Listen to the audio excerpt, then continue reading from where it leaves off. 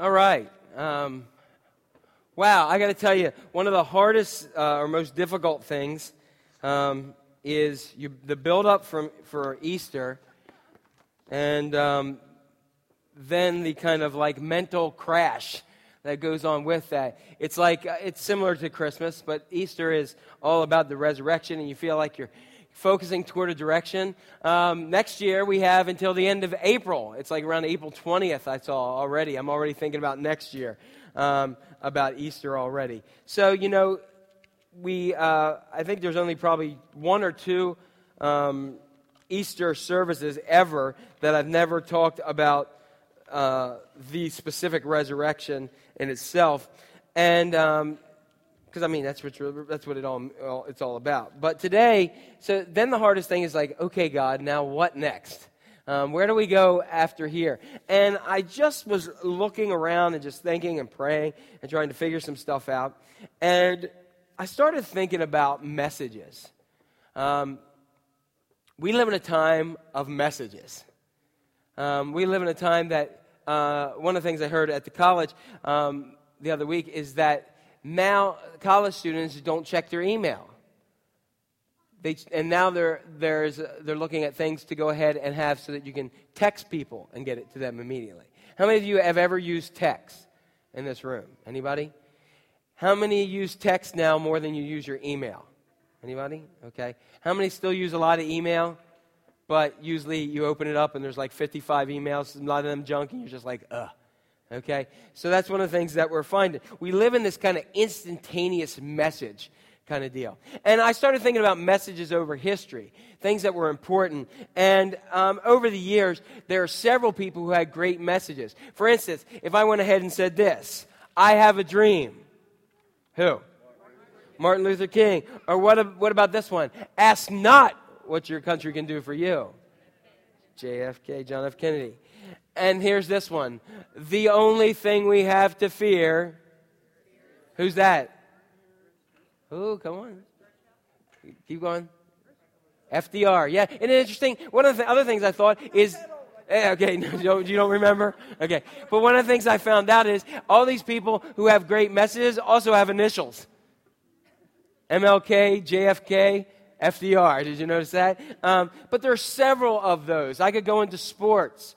And if I went ahead and said, the Giants win the pennant, those of you who like sports will recognize that was on Bobby Thompson's home run against the Pirates and all this other kind of stuff. So anyway, we have lots of different messages, and those things stick with us and carry with us throughout our lives.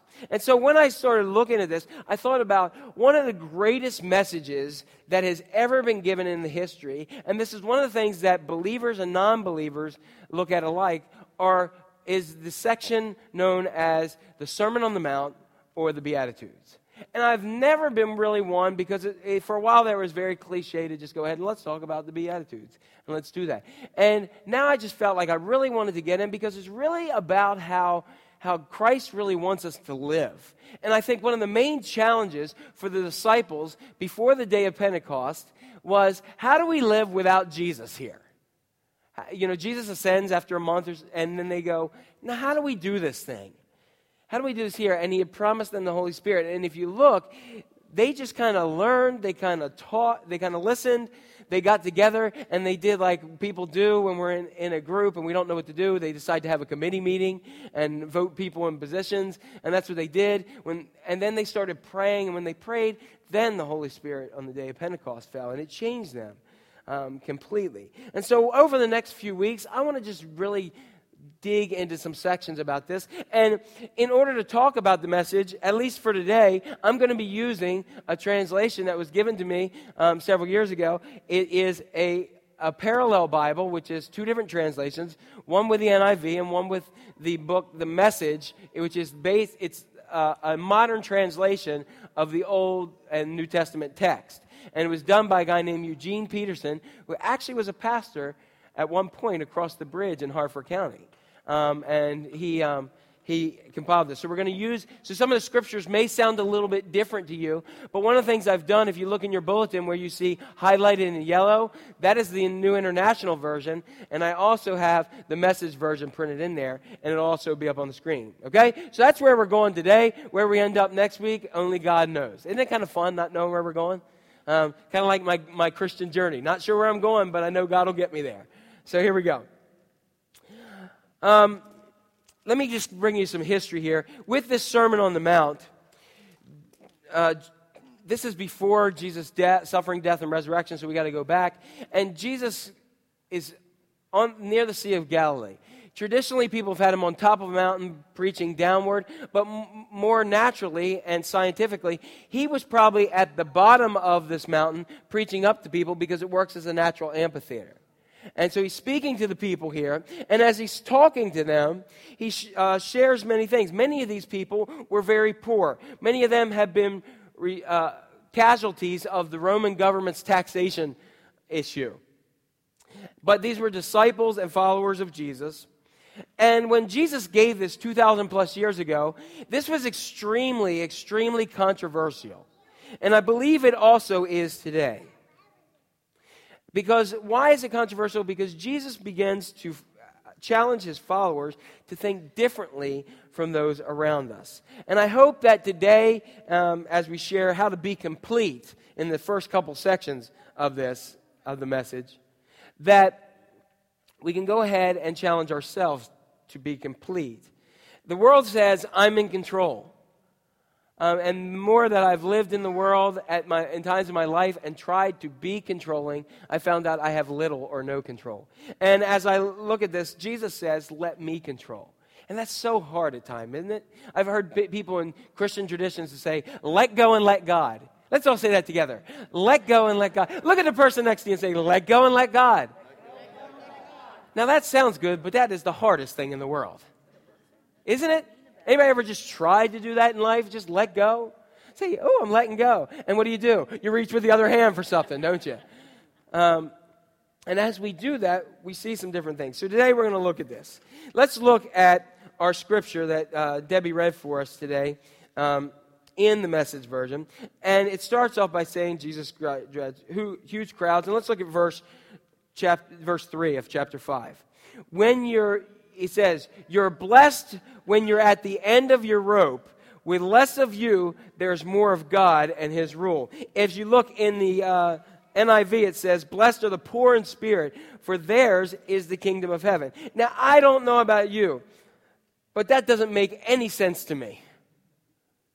You're blessed when you're at the end of your rope. How many of you ever felt like you're at the end of your rope in life? Or at least you got really close to the knot that's near the end of the rope. Do you feel blessed at that point?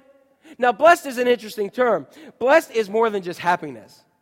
Blessed means that you have the favor and blessing of God. Now, I can tell you, as I look back on my life, I don't look at that and say, wow, I barely have any money in the bank. I am so distraught, so depressed, so frustrated. Wow, praise God, I'm blessed. No, that doesn't make sense. It makes no sense at all in this world. But as we look at this, what does it mean to be complete? It's different from what the world says. So the first thing that we have to do that Jesus shares here is we have to admit that we are spiritually bankrupt, or admit that we have spiritual bankruptcy. Everybody knows what bankruptcy is, am I right? Okay. What about spiritually bankrupt? Look again what it says here. You're blessed when you're at the end of your rope. Why? Because at the end of my rope, I'm frustrated. At the end of my rope, I'm overwhelmed. At the end of my rope, I am just about ready to give up. Sound like anybody's end of rope? Anybody hanging on there with me at points in life? And it's those moments, because what I've recognized is when I'm on the mountaintop and when my feet are sure and secure and everything's hunky-dory and the vats are falling over and I'm happy, that's when I can sing that I'm in, right out, right up, right down, right happy all the time. Whoever made that song is a very annoying individual. Because do you know anybody who is in, right out, right up, right down, right happy all the time? And if they are, you don't want to be around them for long. Because happy, happy, happy people are very annoying, annoying, annoying people. Because if you're like me, there's times I woke up the other day and I just said, I am not in a good mood.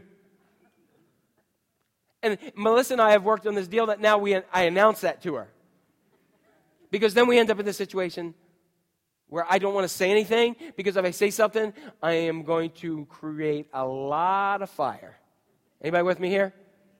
And it has nothing to do with them, but woe to the one who is in the wake. You just wake up someday, and it's just like, I hate the world. And if you are in the world, you're part of that disaster. Rah, you know? It just is weird. You know, we have this joy of the Lord, but that moment, and then if those people come out, hey, it's a wonderful day, you're like, pop, you know? Or you just give them the look like, what are you to be happy about, you know? And we exist in these times many, many times. The thing that we see here is that it says, because when we are at the end of our ropes, when we are overwhelmed, when we are about ready to give up, that's when we're more ready to turn to Jesus. It's a shame that we have to get there at times, but you know what? A friend of mine told me this story about his cousin. He was an African-American pastor, this friend of mine, up in Philadelphia, and right near Temple, if you know that area around there. He was right up near there, and he had his whole family were Christians, and he had this one cousin who became a Muslim. And it became a lot of tension in the family, but they loved him through it. And he told the story about how his cousin came back to Jesus. And he said, how'd that happen? He said, because he was going along one day and he got mugged. And the people were beating him up and mugging him, and he started crying out, help me, Jesus! You know what I mean? When we're at the end of a rope, that's when everything else goes out the window and we hold on to what we know is true to our lives. And he then went back to being a Christian and said, Jesus is the only thing that kept him from killing me. You know what I mean at that moment? When we look at these things, what Jesus says is here, because when we are at the end of our ropes, then there is time for more of God and less of you. In other words, what that means is there's more room for God. From what I understand from people involved in AA and NA, is that the first step in AA or NA is to say, my name is Jack, and I am powerless over my problem. One of the things we got to realize that we are spiritually bankrupt. Oh, yeah, we have times like last week when the church is full and we're singing these songs, that tank gets built up. But if we're holding on to that tank all week, it doesn't take long for it to get empty, does it? If we're holding on yesterday's blessings from God. We need to admit that we are powerless and need help. And in our society, when we admit that we're powerless and we need help, that's seen as a weakness, isn't it? But Jesus says, when you admit that you're powerless and you need my help, that is a strength. Several times in the scripture he says, for when I am weak, then I am made strong through Christ. There was a story about a man who went and spoke to a counselor. He went there, he said, I'm really down, I'm extremely depressed. I don't feel great about life. I can't stand it. I'm just very down. And the man said, well, I got an idea. Why don't you go? There's a circus in town, and I heard there's this clown there. He is really funny and loves to bring joy. And the man said, well, here's the problem. I'm that clown. You know, a lot of times we put it out there, but really deep inside we're falling apart because we feel like we got to keep it together. So the question I want to ask you here today is ask yourself this question: what keeps me from needing spiritual help? What is it that keeps people from saying, I need help, God? And I'll tell you what the word is: pride. Pride. We have pride, and we think that if we kneel before Jesus, this is why people say, this is the main problem why people say religion and faith is a crutch, because they have too much pride, and we all think we can do it on our own. But we can't, can we? And so we need to get before Jesus and just to go to him. Many in the world look at faith as a crutch, and in this self-contented society that says we don't have a need for God, that's why we have epidemic proportions of alcoholism and drug addiction and criminals and murders and suicides more than any other generations. How's it working for us to be full of pride and to say we don't have a need for Jesus? You see, when we are at the end of a rope, there is more room for more faith and trust in God. when we admit that we're spiritual bankrupt. I have this on your sheet right underneath there, and I heard a pastor say this statement one time, and I think it fits very well. We can't be filled with God if we're already full of ourselves. Isn't that heavy? We can't be full of God unless we're already full of ourselves. We need to be filled with God and empty ourselves out of that. One of the greatest prayers I've learned to pray for myself is, God, empty me of all the stuff and fill me with your presence. Fill me with what you need. John Wesley had a Wesleyan prayer. I want you to look it up this week. He said, let me be used for thee, or let me be set aside for thee. That was part of the prayer. How many times do we get up before we get up? We say, God, I want you to just empty me out, and I want you to take this day and not make it about me, but make it about you. You know, how do we capture this more? If we look at your bulletin, I put this verse all in there because I really wanted to capture this. Anybody doing your taxes? Isn't this a happy time of year that we say, yay, right? For some of us. From us, you may get back. That's good. I'm not one of them. But you know, if I said, hey, the IRS is coming over to your house for dinner, how many are you going? Praise God, I'm blessed. You guys would be on the end of that rope, right? Saying, holding on. And as we look at this, and you've heard me talk about the tax collectors during the time of Jesus, is that you had the Roman government, then you had tax collectors, then you had other tax collectors, and everybody skimmed off for themselves. And by the time it got to the person, you were just getting torn apart. And in Luke 18, 9 through 14, it says, he told this story to some of those who were, listen to this word, complacently pleased with themselves. You ever know anybody who's complacently pleased with themselves and their moral performance? And they look down their noses at other common people. Anybody know anybody like that in your life? We may have been that person. Some of us may actually be that person here today. And he says 2 people went to the temple to pray, one a Pharisee, which would have been the cream of the crop of the Jewish faith. And listen to what it says, and the other a tax man, who would have been the lowest of the low. And it says the Pharisee, I love this, posed and prayed. He got himself in a prayer position. He's like, time to pray. And he gets ready and he goes, oh God, I thank you that I'm not like other people, robbers, crooks, adulterers, or heaven forbid, like this tax man who's praying right here. Isn't that interesting? He prays this. And then he tells all the great things that he does and did.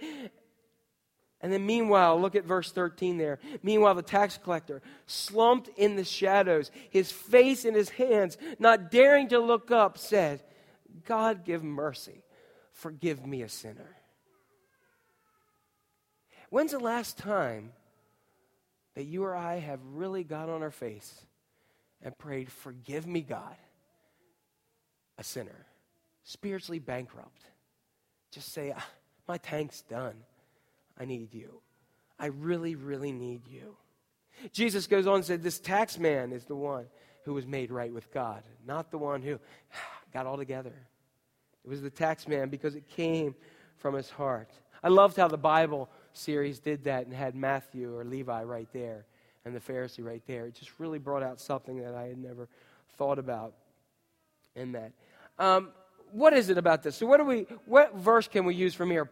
You can jot this down some other time. Proverbs chapter 3, verses 5 and 6. This is from, you know it from the New International Version, which says, trust in the Lord with all your heart and lean not on your own understanding. In all your ways acknowledge Him and He will make your path straight. In the Message it says, trust God from the bottom of your heart. Don't try to figure out everything on your own. Listen. Everybody say that with me. Listen. Listen for God's voice in everything you do and everywhere you go. He's the one who will keep you on track. When's the last time we really made it our point to listen? Listen for God each and every day. As I said, many of you are bombarded. We are told that there are roughly 208 or 205 emails that people receive per day. And we now receive more information in 72 hours than our parents or the generation before us received in a month. What we found out is research is showing that our immediate information is addictive and exhaustive. One of the things that, how many people think you're a multitasker? Okay? Well, I'm here to tell you. I think I am too, but studies show that what you are is a series of interruptions that waste more of your time than anything.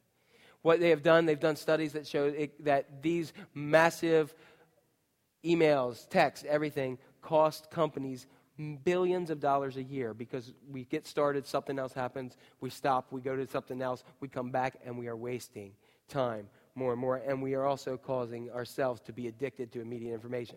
If you don't believe me, try this. Go stand someplace that's a huge line, like a restaurant. If you're last or middle in line, they won't even acknowledge you, but walk a foot away and dial the number for the restaurant. And what will they do? Excuse me for a second. Can you hold on? Am I right? We live in that society now, where we are. And so, when is the last time we've listened to God? I'm going to give you some applications. Remember our app series? Here's our application. And I want you to try to apply this to your life. In what area of your life are you truly depending on God?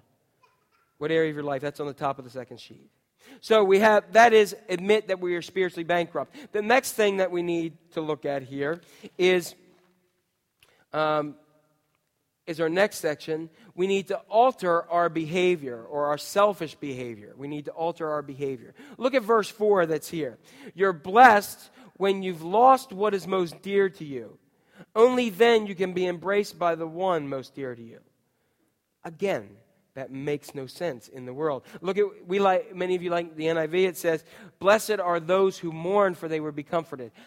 Anybody in here ever mourned the loss of somebody who's special to you? Was that a point of joy for you? No. Did you feel blessed at that moment? No.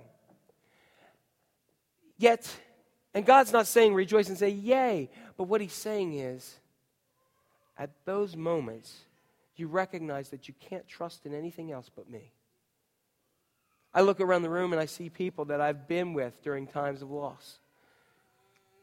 And many of you know that as much as you miss them. I was thinking this week about my maternal grandmother. And my kids get these little chocolate bunnies now from my mom and dad. You know, and I remember even until I think the point that she died, Jill and I still had those chocolate bunnies. I don't see them without thinking of her. As a matter of fact, her last Easter, she was at the church that I was at in Lewis, Delaware, and the kids and I had been somewhere, and we found a stuffed bunny that looked like the chocolate Easter bunny, and we got it for her. And in the middle of that service, she ended up collapsing and having some issues, and I remember that. And I remember carrying on, meanwhile, not recognizing it was going to be her last year. I see those things, and I miss them. But I know that it was God who was there to comfort me. I also know it's the Lord that she put a tremendous faith in. That is the one that's going to have her greet me when I'm there with a big plate of dumplings. Slippery dumplings, not those big balls of, you know what I mean? Like slippery. Yeah, good stuff. And some squash fritters. Getting hungry?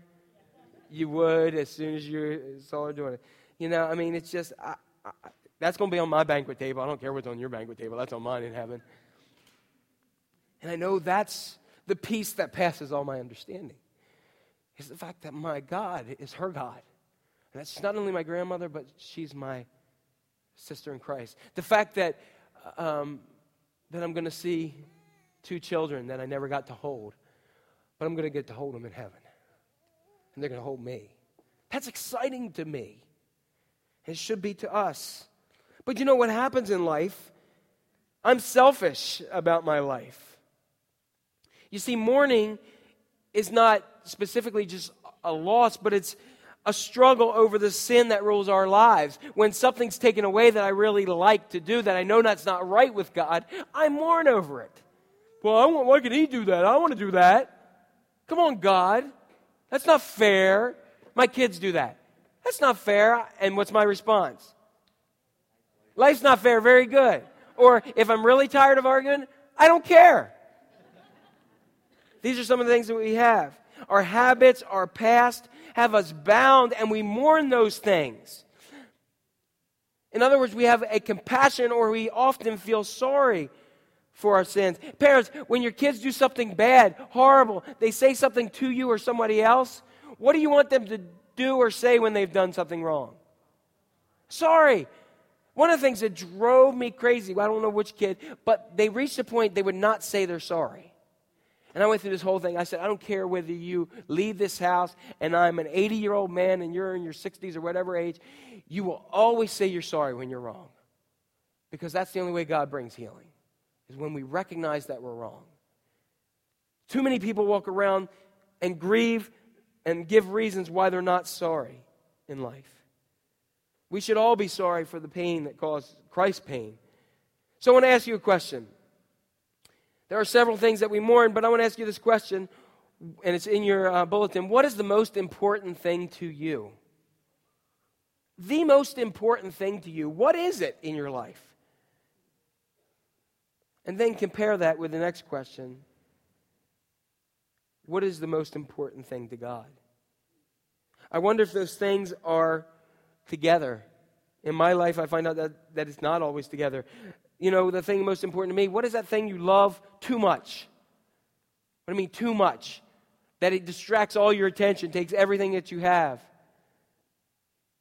A week after Melissa gave birth to Hannah, on her birthday, I went with a friend to the NFC Championship game. Yeah, go ahead and say, ooh, ladies, I got darts. You should have seen the darts I just got. You crazy? I brought home a present. And you know, when it was the one where the Eagles played Carolina and they lost. After they lost, I realized I had to go home. And you know what I realized? After the Eagles won and won in the Super Bowl and all that stuff, when the Phillies won the Super Bowl, I realized all that stuff goes by the wayside. And what I realized is that my wife and kids should mean more to me than a football game. You know? Although it was a fun football game. What's important to God? There are two things in the Scripture that say God mourns over. That's how you can tell whether something's important to you. What are those things? He weeps and cries twice, that we can see in the Scripture. Once was when the Jews had unbelief that Lazarus was going to be raised from the dead. It says Jesus cried, he wept. You know what the next time it was? When he came into Jerusalem and he looked over Jerusalem and he looked at the hardness of heart and said, how I would have loved to gather you as a mother hen gathered chicks. And it says he cried over Jerusalem. You see, God cries at those who are lost and don't care. Those that he wants to love and have part of his life. If you have your Bible, turn with me to James. I'm not used to using this Bible, so you got to bear with me. James chapter 4, verses 7 through 10. Is what James says here. Submit yourselves to God. Resist the devil and he will flee for you. Come near to God and he will come near to you. Listen to what it says here. It says here in the Message. It says, and what he gives in love is far better than anything else you'll find. It's common knowledge that God goes against the willfully pride. God gives grace to the willingly humble. So let God work his will in you. Yell aloud no at the devil and watch him scamper. Let God's will work in your life. As you can see here on Acts chapter 3, verse 19, repent then and turn to God. What does repent mean? About face. Our military people here know exactly what that means. And it says here that when you do repent, your sins may be wiped out, that at times of refreshing may come from the Lord. What's the app here? Ask yourself, in what areas do I need to repent, turn and go away from, and head toward God? What are those areas that I need to be and repent in? So that's 1 and 2. 3 is to achieve spiritual balance. Look at what the verse says here. You're blessed when you're content with just who you are. No more, no less. That's the moment you find yourself proud owners of everything that can't be bought. In other words, what we used to do is, blessed are the meek, for they will inherit the kingdom of earth. That's opposite of what we say. Meek in our society means weak. Like if you said, oh, the Eagles got a great linebacker, he's very meek. We're going to be like, here we go again. Isn't that what we're going to think? Why? Because meek is not a sign of strength in our society, but in God's it is. Let's look at why this is. Why is it that way? I'm going to tell you. Because the world focuses on power and possessions. Jesus says, meek and content. What is meekness? Meekness is, and I have blanks here for you, meekness is strength under control. Like I can throw down if I want to, but if I let God control my life, then it takes a lot more strength to do that. Contentment, so that's meekness.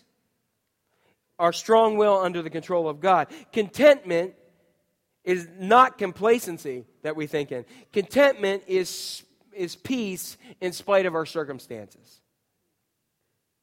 I can guarantee I could go around the room and everybody in here has something you're not content with. Your job, your relationship, your finances, your whatever. Everybody's got something, don't you?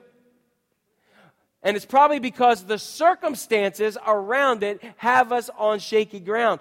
But when we are content, we allow God's Spirit to come into our lives, and that allows us to be peaceful in the midst of circumstances. I can't tell you how many times and how much energy I have wasted in my life by not being content with what God has for me. And when I do have something, I want more. I want more, and I want more, and I want more, and I want more, and I want more of that. And guess what? The more I want, the less content I become. You've heard me say this before, but remember when Tide took out the stains that nothing else did? Then why the heck do I need new improved Tide? Could someone explain that to me? And if Tide and new improved Tide were doing what they were doing, why do I need OxyClean? Somebody explain that to me. Because I want. Because, I mean, when I was a kid, they had a list of everything it took out. And it hadn't changed that much. But maybe it just didn't do what it was supposed to. Maybe I'm lied to. Maybe I just spend my time thinking about things that aren't important. Right? There's a good chance of that as well. Psalm 37:11 says this. The meek will inherit the land and enjoy great peace. The meek will inherit the land and enjoy peace. I challenge you this week to look at Philippians chapter 4, verses 11 through 13. It talks about living and learning to be content. You know, one of the things I look at is I like shirts and I like clothes. I do. I just like them. And my favorite store in the world is Marshall's. I love it. I'm addicted to Marshall's. Anybody else addicted to Marshall's? I love it. It's like, I walk in there, I'm like, hallelujah, you know. And people for Christmas just gave me Marshall's cards, and I was like, yes, yes, yes, yes, you know. Oh, I don't need that, but I want it, you know. And I'm in there. And the other day, usually I just come home and I have my shirts all like thrown all over the place in the couches. And the other day I went and I actually put them together, and I said, I have like 10 blue shirts. Who needs 10 blue shirts? Me, obviously, right? But I want them because I see them like, oh, I like that. Oh, I like this. And I forget what I have back in the back of the closet because I want this. You know, there's so much that my kids have that I didn't have. So much that I want to give them that they don't need. And the main thing in life, we just need to make sure that our kids and that we know Jesus more than a shirt or something else. What is the app in this one? In what areas of your life, I want to ask this question. In what areas of your life do you need balance? That's what it's about, right? Balance in our life. Number 4, coming down the home stretch here. The last thing that we need to do is to attack injustice. To attack injustice and secular beliefs. Look at the verse that says here, you're blessed when you've worked up a good appetite for God. He's food and drink in the best meal you'll ever eat. Or as we're used to, blessed are those who hunger and thirst for righteousness, for they will be filled. Have you ever been really, really hungry? You're probably even more hungry than I was talking about chicken and dumplings and little pecan pie. Okay, keep going. Okay, or like if I get this, I love pizza. Pizza, isn't that great? Like, I'm not talking that like grilled cheese that they call white pizza. I'm talking like dripping like spaghetti sauce, pizza sauce. You know what I mean? With all kinds of stuff on it. Or you can even mix it and make like a buffalo chicken pizza. Yeah. Sound good? Am I getting there? There we go. Yeah. See, hallelujah. You guys are ready now. And I could make you so hungry. Or that smell that you have when it's just before Thanksgiving dinner of the stuffing and that turkey. Right? Or like when you break into the crust of those marshmallows that hard on the top of the sweet potatoes. Yeah, you're getting it now. Or you walk in and you know where Chris and the gang have prepared some really good stuff. You know what I mean? And you're hungry. And, just sometimes like food. Or some of you like to smell the popcorn. It makes you hungry for it. Or fried onions, cheesesteak. Right, I got you hungry now. Now you're ready. And you're like, what am I going to eat? Oh, I'm going to stop by. Oh, yeah. So tell everybody, all the restaurants in the area to tithe since I helped them out.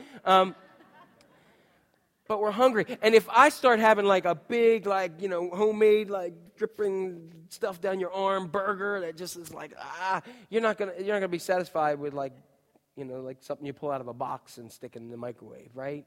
You want that dripping. We had to get a new grill because ours burned out, and I can't wait to like, you know what I mean? It's got a gas burner here, it's got charcoal here, and you can even buy a smoker. One of these times I'm going to have them all running, just flip burgers and like I am king of the world, because there's something about a grill and just stuff on it. But when we're hungry, we can't focus on anything else but eating, getting a chance to eat. You ever realize how when we sit down at the Thanksgiving table, it takes hours and hours to do, but by the time we throw it all down, we feel miserable, we're full, and we're like, ugh. And it takes like 5 minutes. But what about our appetite for God? You see, the term secular means this. It means earthly, temporal, and mundane. And it used to be up until about the last 20, 30 years, the church set the standard for society. Now we live in a time where the world is setting the standard for the church. I don't know what's happened. What's happened? In society, we look at certain things. Here's what society seeks after. They seek after achievement. They seek after abundance. And they seek after acceptance. Achievement is where you reach a level and you can say, here I am. And that's not a bad thing. But if that's what we're seeking after above all things, I talked about that the other week, about how we seek that even over our families. Something's wrong there. Or abundance, where we want more and more and more. Or acceptance, where we don't want to be different for Jesus. We don't want to stand out as Christians. We want to assimilate in, and if they find out, then we'll tell them, maybe, about who Christ is. But what does Jesus say we should seek after? Righteousness. We don't like that term. Righteousness is the willingness to be set apart. The willingness to be set apart. Turn with me, if you will, to it's Acts and then Romans, the book of Romans, chapter 12.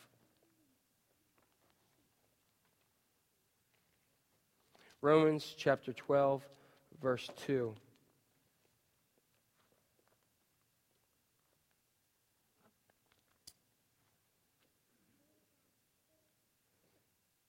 Let me see. And it says,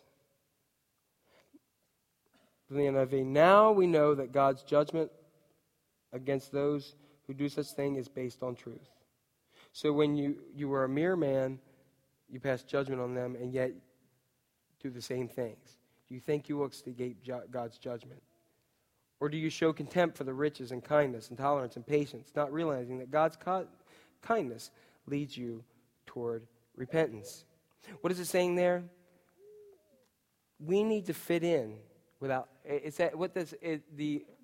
Message translation, which I think, is it up here? Did I put it up there? Go ahead and put it up there. I want you to look at this translation. So here's what I want you to do. God helping you. Take your everyday, ordinary life. You're sleeping, eating, going to work. you're walking around life and place it before God as an offering. Embracing what God does for you is the best thing you can do for him. Don't become, look at this, don't become so well adjusted to your culture that you fit into it without even thinking. Don't become so adjusted to your culture that you fit into it without even thinking. Instead, fix your attention on God. You'll be changed from the inside out. Readily recognize what he wants from you and quickly respond to it, unlike the culture around you, always dragging you down because it's level of immaturity. God brings the best out of you, develops well-formed maturity in you. You know, again, if somebody was going around arresting people for being Christians, would they come to your door and arrest you? Would they see you at your place of work and arrest you? Would they, if they were in need and hurting, would they come and confide in you? A lot of times we just assimilate so much, we don't stand out as Christians. And that's heavy for me. The disciples, after the resurrection and after the day of Pentecost, they stood out, didn't they? And they changed the world. How do we stand out? Our attitude needs to be the attitude of Christ. And where does that come from? From the words of Christ. We need to get in the Word. And so in this last app for you today, as the praise team comes forward, in what areas of culture and community do we need to confront? Today, a group shared that they're feeding people in our community. We need to confront that. We need to confront injustice where it's just wrong, where it's just wrong that we just don't love people, that we treat people horribly. You say, Jack, okay, where can I confront this? Here we go. Look at yourself and ask yourself, what is wrong in the society around me, and what does God say is wrong, and what do I need to confront that with the love of Christ? Now, I'm going to tell you, if you go hit somebody up, here's what Christians are really good about doing. We go up to somebody, hit them in the head with a Bible, and convince them that they're sinful and we're not.